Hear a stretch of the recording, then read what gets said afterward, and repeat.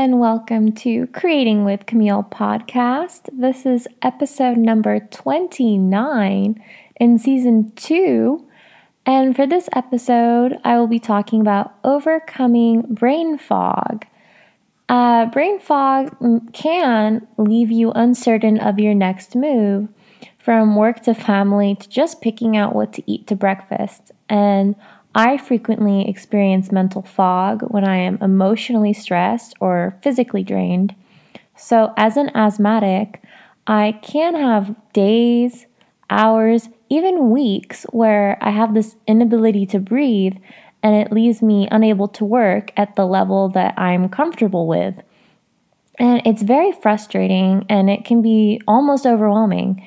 And for me, it's like knowing that water is slipping through the cracks because obviously I can see the water level sinking in the bucket, but I have no idea where to patch up the holes in the bucket. It's disappearing.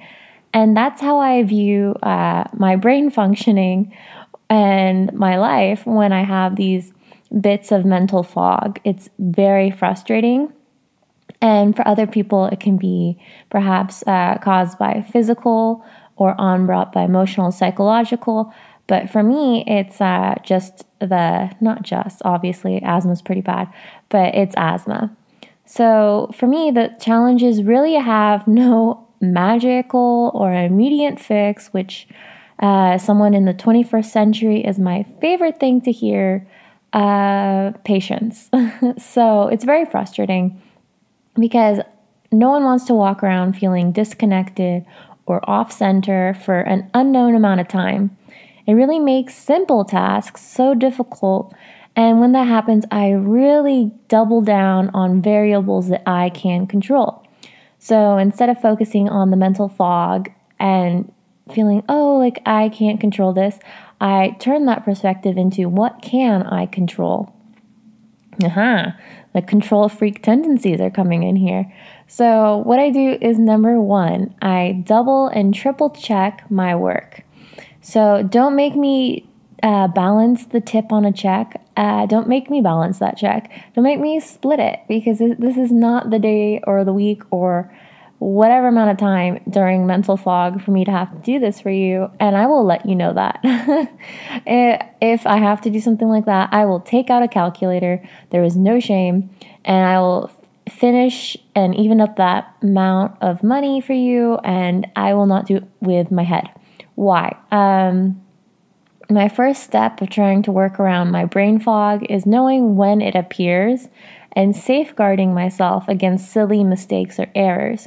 So when I do feeling it coming on, I will skip trying to work out simple, silly, easy equations like tips for food or whatever, and just skip straight to a calculator. Safeguard against the mistakes because I know I don't feel up to par. This is obviously not my best, so I'm going to safeguard against a potential mistake. And number 2, diet, what I eat. This is such a sad one. I try and avoid foods that normally don't work well with my body. Personally, that's dairy, and there's a lot of other things like wheat and silly things, so I try and avoid those, and I bring in more greens, and I bring in more vegetables and make a point to eat a salad. And I try and feed my body as often as needed to get through the day without being so strict about timing. If I'm hungry, I'll feed myself at midnight during this period because I just don't want to be so down on myself about the intake itself when I'm trying to fix a problem. So if I feel like I need a few meals in between, so be it. Number 3, sleep. Sleep is such a doozy for me, such a doozy. What I mean by that is I do not sleep perhaps the regular suggested amount of 8 hours. And during the time when I know I have brain fog, I definitely try and set timers more often to make sure that I have a fair chance at a new day. Number 4, this I could talk about for hours, and I will not bore my lovely audience with it, but media consumption. Why media consumption is here on number 4 for overcoming mental fog is because I have to be so aware of what I consume during my media fog. It irks me. It gives me an ugly feeling in my belly most of the time. And I just don't want that in my life when I'm trying to heal, obviously. So for me, what I try and do is I overcorrect. So I understand that media, obviously, especially in the States, what happens is there are about only 6 companies that currently control all of the news in the U.S.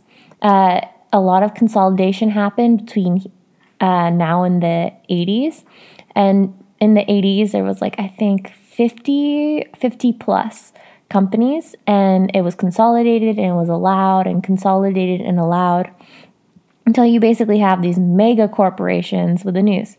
And that's not to say the news is bad. That's just to say, obviously, when you have a smaller amount of perspective creating content, you're going to have a more obvious agenda or lean in the content. So personally, I try not to deal with that. Because when I'm in a brain fog, I just have so much to do to build myself up. I don't want to have to also focus on stressors. So if I do partake in media, content, news, obviously, because even when things are going to the wayside, I do like to be informed. I will make it a point to find content that is deeply in the center, like Associated Press. Otherwise, I will try and avoid the news and social media type of news altogether. I could really give you a whole razzle-dazzle tap dance on media consumption as someone who worked in media, someone who currently works in media, about how this is done, how everything works. Maybe later I'll explain that. But what I really want to say is it's not that perhaps that media is bad. No, it's just being aware of the content you consume and understanding that there is going to be that acknowledgement that sometimes it's hard, especially when there's so much on the news that makes you feel like the world's a bad place, at least for me. And there's so much sadness and grief and death, but there's also on the other side of that coin, so much joy and love and family and progress. And it's very hard to see both sides when obviously it's more played to the negatives, because it's human nature to be more attracted to that macabre nature and that macabre setting than it is to always listen to the positives. And so for me, I go ahead and just avoid that altogether during my brain fogs, because during that time I just don't want to have to deal with something else. And if it does happen, yes, I will partake in Associated Press or something in the middle. But otherwise, no, I try and limit my media intake during that time, because that's just another thing on the plate that doesn't need to be there. Number 5. Talk to a specialist. Sometimes mental fog requires a little outside motivation to leave. So seeking professional help during these moments in whatever section of your life that you need can be very helpful. This can also be ranked as number 1, dependent on the situation.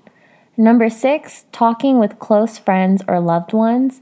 When I have brain fog, I sometimes let my friends and family know, just to double check my work and keep me on task. And I keep my content more under their eyes. And basically just be patient with yourself. Brain fog isn't something that's going to stay forever. And hopefully you can get on with your life. And thank you for listening to this episode of Creating with Camille. And let me know if you would like me to speak a little bit on media and consumption It is something that's very interesting, and I think it's very relevant, especially in the States. And there are a bunch of different facts and figures and things that I do think are helpful to put it into perspective. And let me know.